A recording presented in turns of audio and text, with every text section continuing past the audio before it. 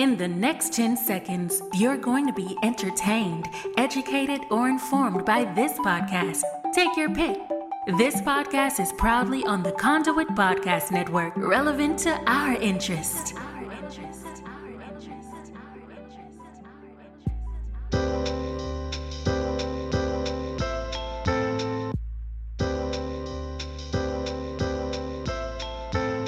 So about 13 years ago, it was about 2002, and I was a young college student, just starting college. And while I was in school, I remember my mother was a mortgage broker, making quite a bit of money in the mortgage industry, and we were living in a nice home. She was a mortgage broker making quite a bit of money, and she looked at me and she said, "Hey, Andre, you're of age now. Instead of us making all this money and using it with another agent, it makes more sense for you to go ahead and get your license, and we can keep it all in the family." So while in college, I went ahead and pursued my license. And shortly after I got my license, I sold my first house to one of her friends. And the feeling I got was like amazing. I can remember seeing the look of her face, and the check was nice too. It was a very impressionable experience for me. Shortly after that happened, the real estate market crashed. When that happened, I had to make a decision. Was I either going to continue in real estate and go throughout these trying times, learning a new industry, or was I going to get a job? Had I known then what I know now, I probably would have stayed. Being young and being impressionable and being nervous, I listened to other people, and I decided to leave the industry and get a job.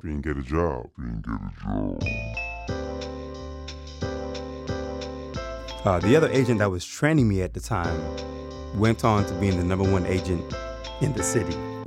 How you like those apples?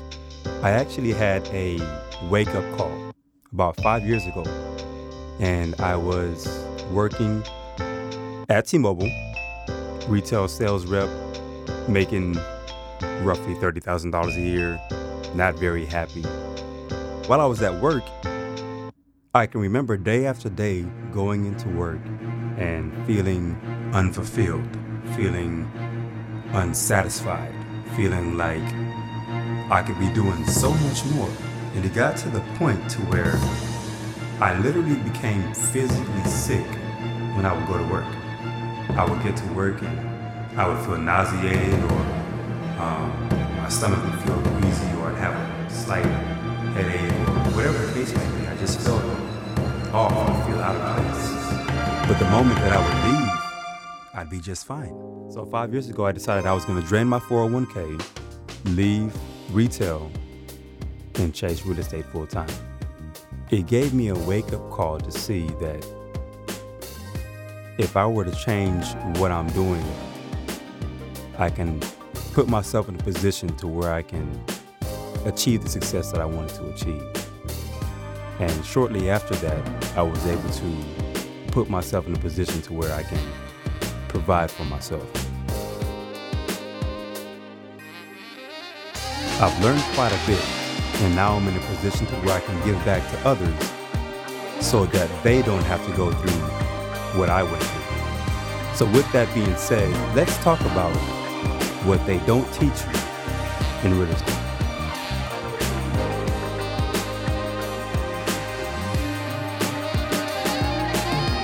You can use an extra $100,000 right now. I mean right now. Raise your hand. And if you can use the same in the future, don't be stupid. Make a plan. This Fox News just want to talk about our welfare. But me, I want to talk about our welfare. And since they think we an abomination, I'ma call this piece the Universal Wealthcare. Welcome to Universal Wealthcare on the Conduit Podcast Network.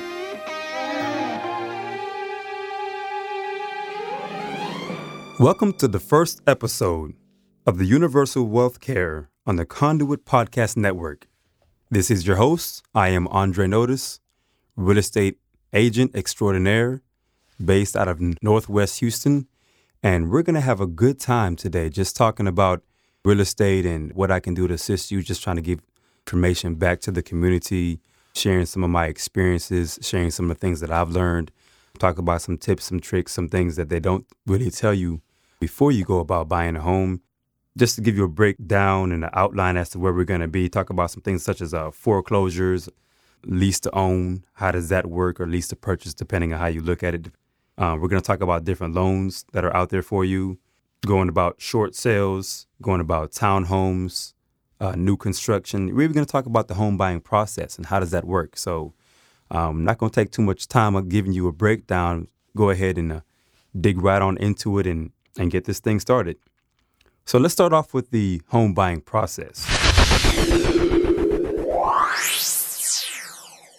Many people don't know there are quite a few steps when you're buying your first home. The very first thing that you want to do is looking to finding a lender or a mortgage broker or a mortgage bank, somebody who can actually look at your finances, look at your credit, and see what you're going to be able to qualify for. This is vital for the process because they're going to be able to look at what you have and tell you where you need to be and where you're going. It's very similar to driving a car. Before you can get to point B, you need to find out where you are at point A. If I'm actually telling you to get to New York and you're in Los Angeles, in order for you to get to New York, you need to find out exactly where you are. So having that lender, having that specialist in that area, they're going to pinpoint and tell you exactly where you are so you can get to where you need to be. So that's what the lender does for you. So they're going to look at your credit, your income, your assets and liabilities, your debt to income ratio, and determine one of two things. Hey, based on what you have right now, you are pre-approved and we can get you moving forward at this particular amount. Or they'll come back to you and say, hey, based on what you have right now, I cannot pre-qualify or pre-approve you just yet, but here's why. And this is what you need to work on so that you can get to where you need to be. So that's the very first step, is speaking with a lender to get your pre-approval. After the pre-approval process, you want to meet with an agent like myself to have a sit down, what is called a consultation. This consultation process is actually going to consist of you and whoever's buying the house with you, whether it be your spouse or whoever else is making the determining factor or the decisions in this home buying process. Sit down with the agent. He's going to break down for you the steps that it takes and find out what's going to work best for you and for him both to get you where you need to be. Stage 3 is going to be the home shopping process. Just like when you're buying anything else, you always want to make sure that you have money. It's the same thing with buying a house. So what you're going to have to consist of are 2 checks. The very first check is going to be what is called an option check. The option check is for a certain amount of money, usually around $100, usually for between 7 to 14 days. And that check actually tells you or allows you the opportunity to opt out of buying that particular home for whatever the reason may be.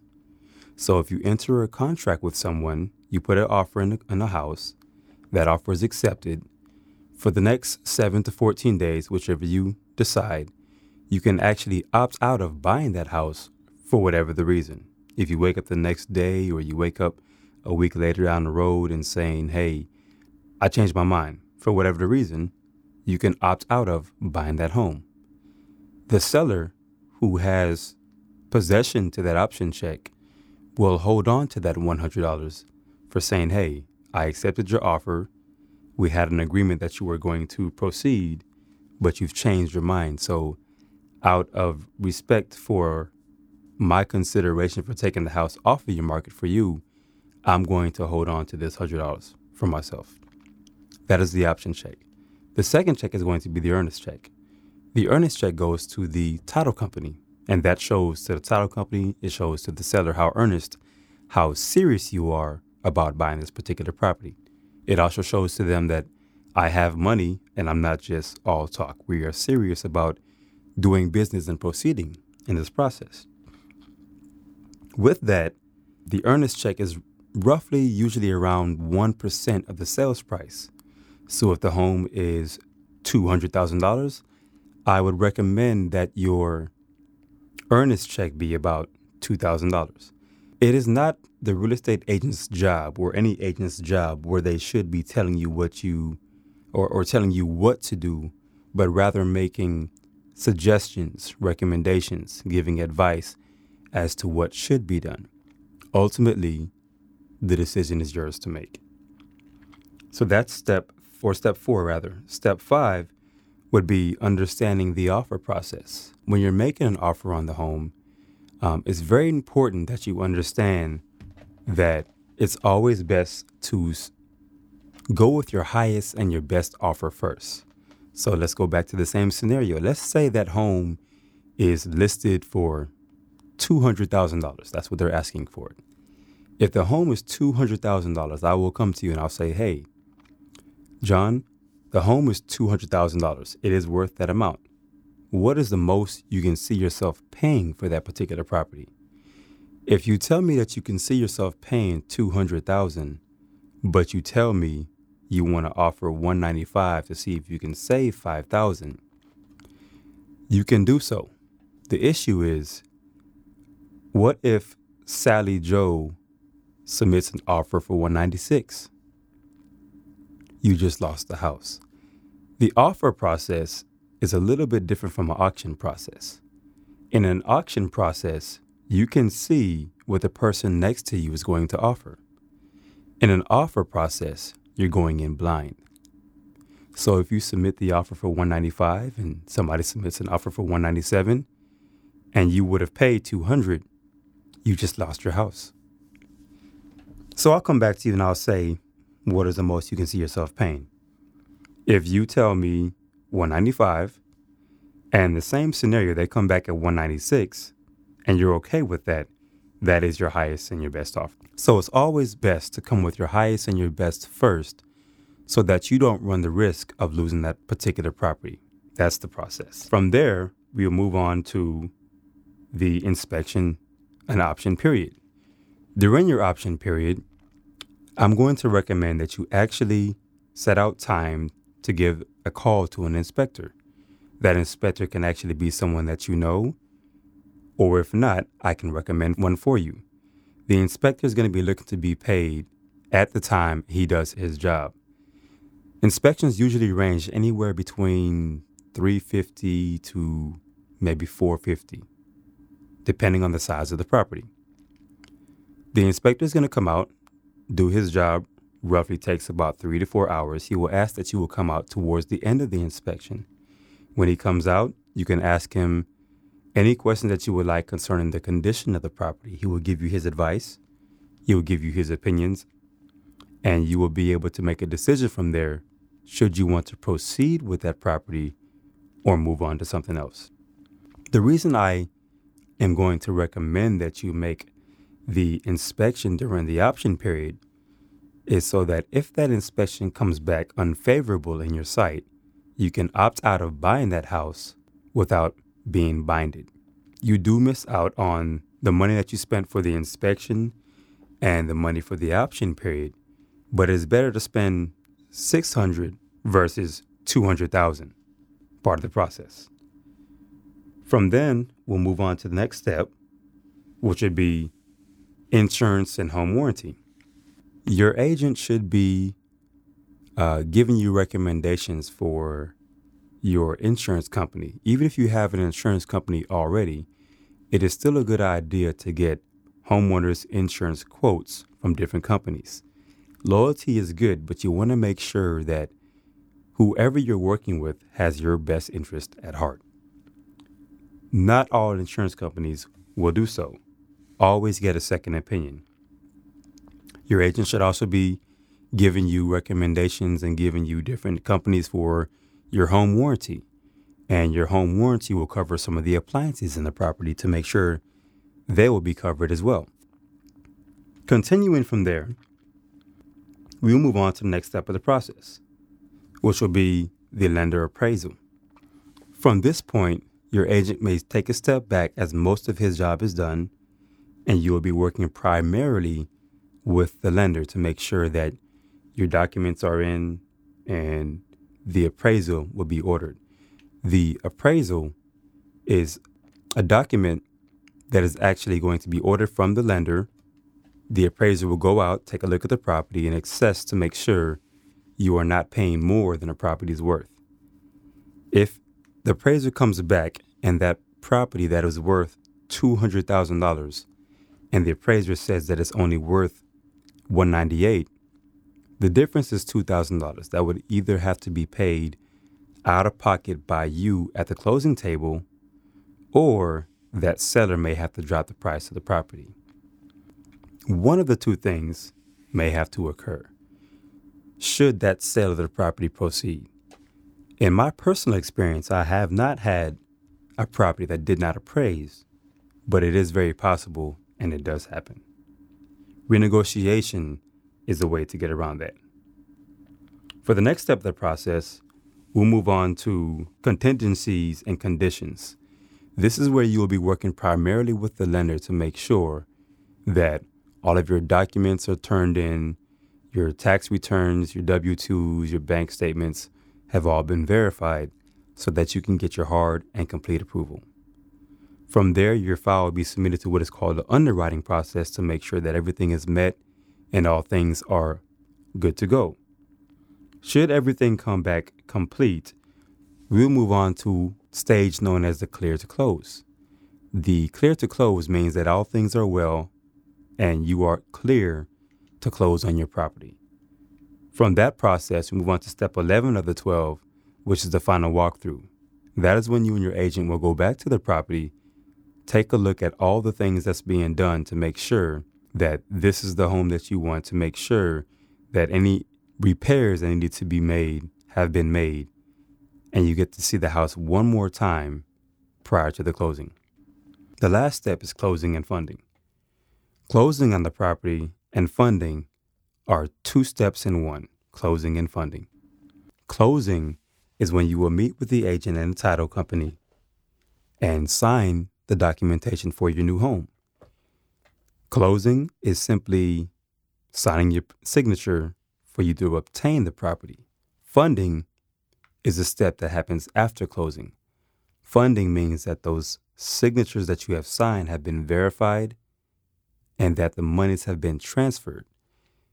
The funding process is very vital because the keys that you get for your new home will not be given to you until the property actually funds. Not just close, but funds. So you need to have all documentation that was signed be verified by the lender and all funds have been transferred. Once the property funds, you will then get your keys. On a general or typical basis, if you close anytime before around 3 p.m., Monday through Thursday, you should fund the same day.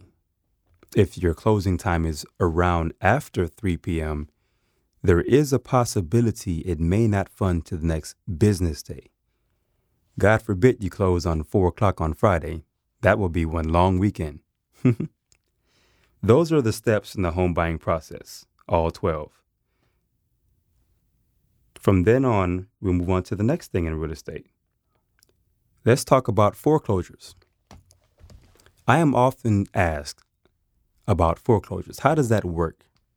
How would a person obtain a property that is worth less than what the market says it works? Before getting into foreclosures, I would like to explain exactly what is a foreclosure. A foreclosed property is a home has been obtained by an owner, and that owner has fell behind on their payments, and the ultimate owner, the lender, has withdrawn the property from that owner in order to recoup their payments. So when the property is foreclosed on, these people that have been living in the house are in a tough emotional state. Because they're in a tough emotional state, a lot of times these properties have been going through some type of vandalization from the people who are living in the house who have had it foreclosed on.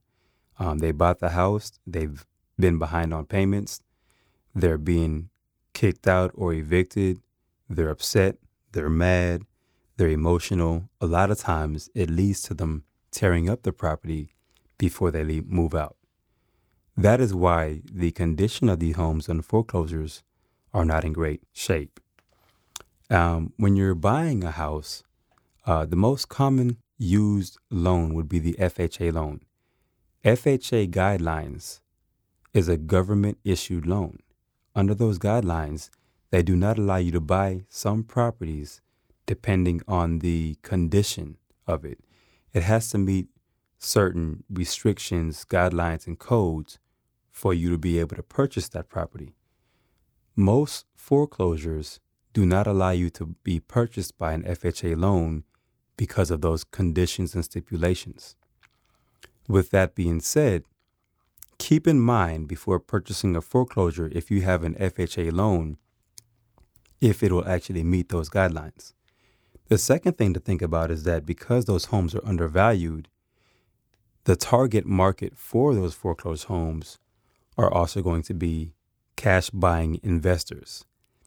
So you're also going to be betting against other individuals that are buying properties cash. If a seller has two offers on the table, one is cash and one is a loan, the cash offer is going to be a lot more appealing to their eye.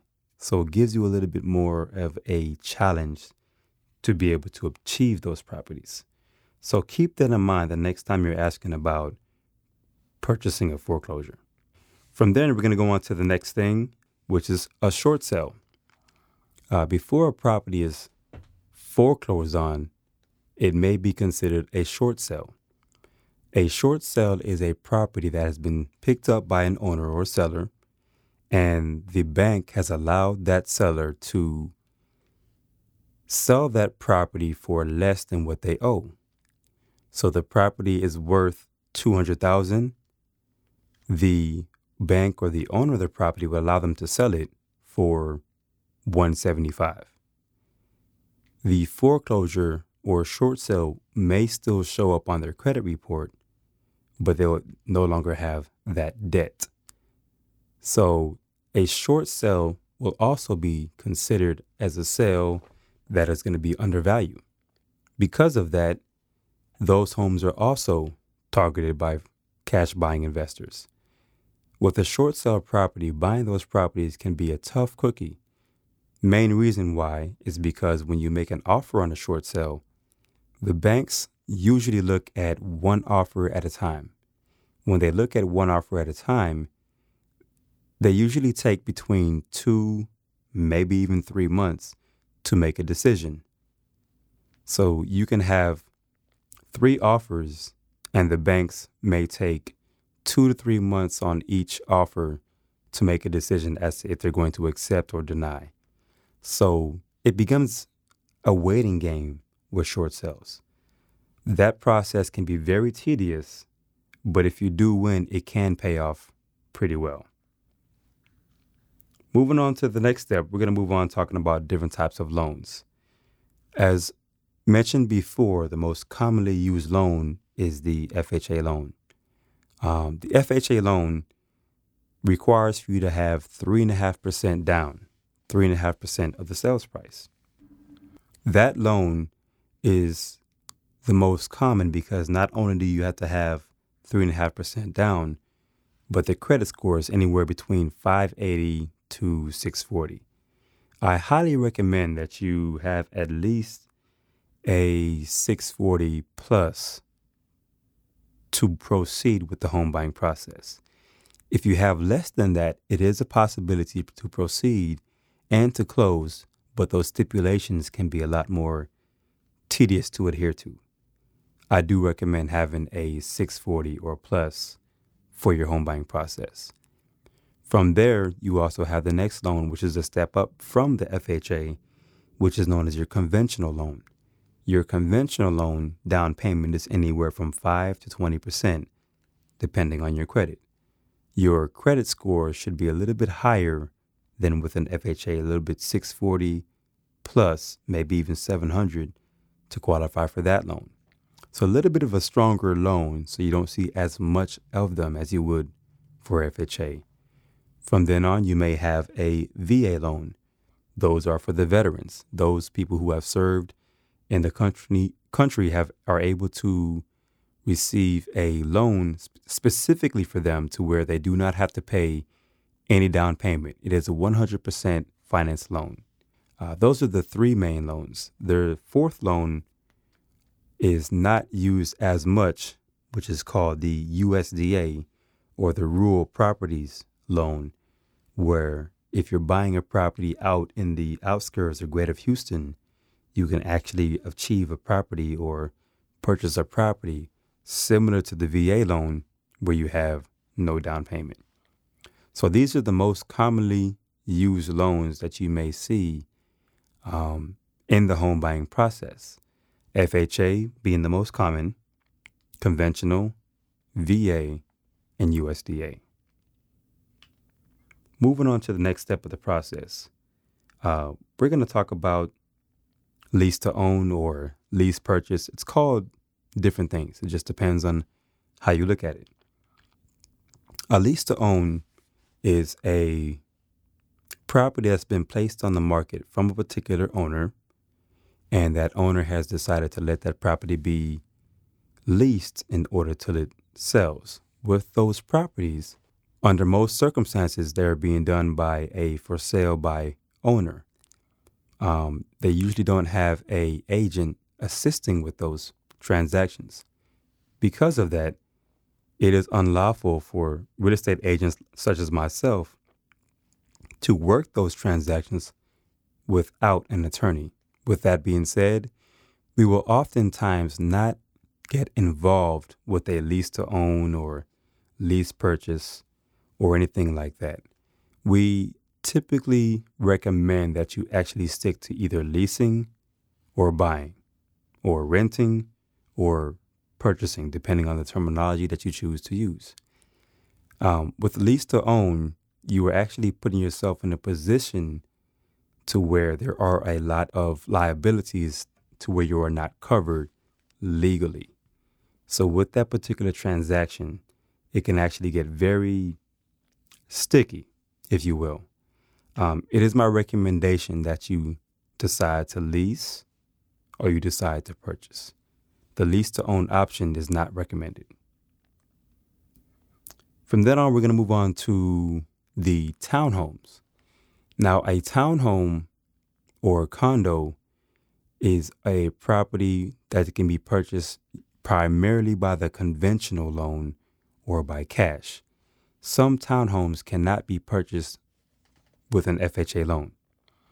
With that being said, check with your agent to make sure the property that you're looking at as your subject property to live in can be purchased with an FHA loan if that is what you have. The second thing about townhomes is that the biggest misconception is that townhomes are relatively cheaper than buying a house. They really aren't. Do some research concerning townhomes, and you will find that they are really not much cheaper than buying the standard single-family home.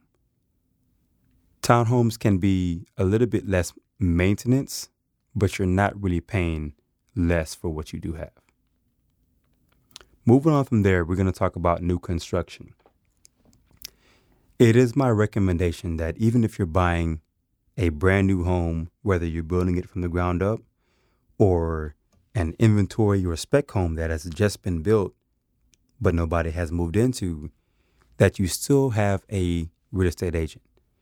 These sales rep that work inside the store of the house of the builders, these sales reps are being represented by the seller. They do not have your best interest at heart. With that being said, when you walk in, you are game. You are fresh meat. They are looking for individuals such as yourself who do not have representation. They will then take advantage of the situation, and unknowingly to you, you may not know that you have been preyed on. A real estate agent will make sure that the things that are being told to you from that particular sales rep is the way that it should be. It is highly recommended that you have an agent, even with a new construction. It is true, the agents do not do as much work, but their job is to assist you in making sure that the process is going smoothly and that you are not being taken advantage of. You will find that there are some builders that will unlawfully work to give you incentives or give you extra money if you do not have an agent. I highly recommend that you stay clear of doing just that. Take note that these sales reps are working primarily under the seller. They are working under the seller's best interest, not yours. From then on, we're going to talk about the last topic for this evening, and that's going to be why buy a house now? I'm often asked, when is the best time to buy a house? As soon as you can. If you can buy now, buy now. The reason why is because when you do buy a property when you can, and if circumstances do become hard, you can always rent the property out or you can sell it. You always want to buy a property as soon as you can because you do not know if you will be in that same situation in the future. The second reason is because housing prices are continuously going up in Houston. The longer that you wait to purchase a home, the more you're going to have to pay. The same house that was worth $120,000 10 years ago is worth $160,000 today. So if you're able to buy a home now, do so before the housing prices continue to fluctuate. The last reason why I say the best time to buy a house is as soon as you can is so that you can take advantage of the interest rates. Interest rates are continuously rising slowly. The sooner that you buy a home, the sooner you can take advantage of what we have now under the 5% interest rate. That number may continue to grow in the near future. The very last thing I'd like to talk about is the little bit of added value that I particularly provide to all clients who buy a home with me. It is my gift to you to provide you with a housewarming party. I will provide the food, games, music, and such. Take pictures to make sure that you are able to enjoy the house that you have worked hard to achieve. This is my gift to you to make sure that all is well, that you have memories to share for years to come. I want to thank you in joining me in tonight's podcast, understanding what they don't teach you about real estate. This is Andre. I look forward to working with you and doing what I can to assist you within this process. If you need to reach me, you can give me a call, hit me on the hip. Cell number is 832-620-9398. You can also reach me on Facebook at facebook.com/anotice, ANOTICE.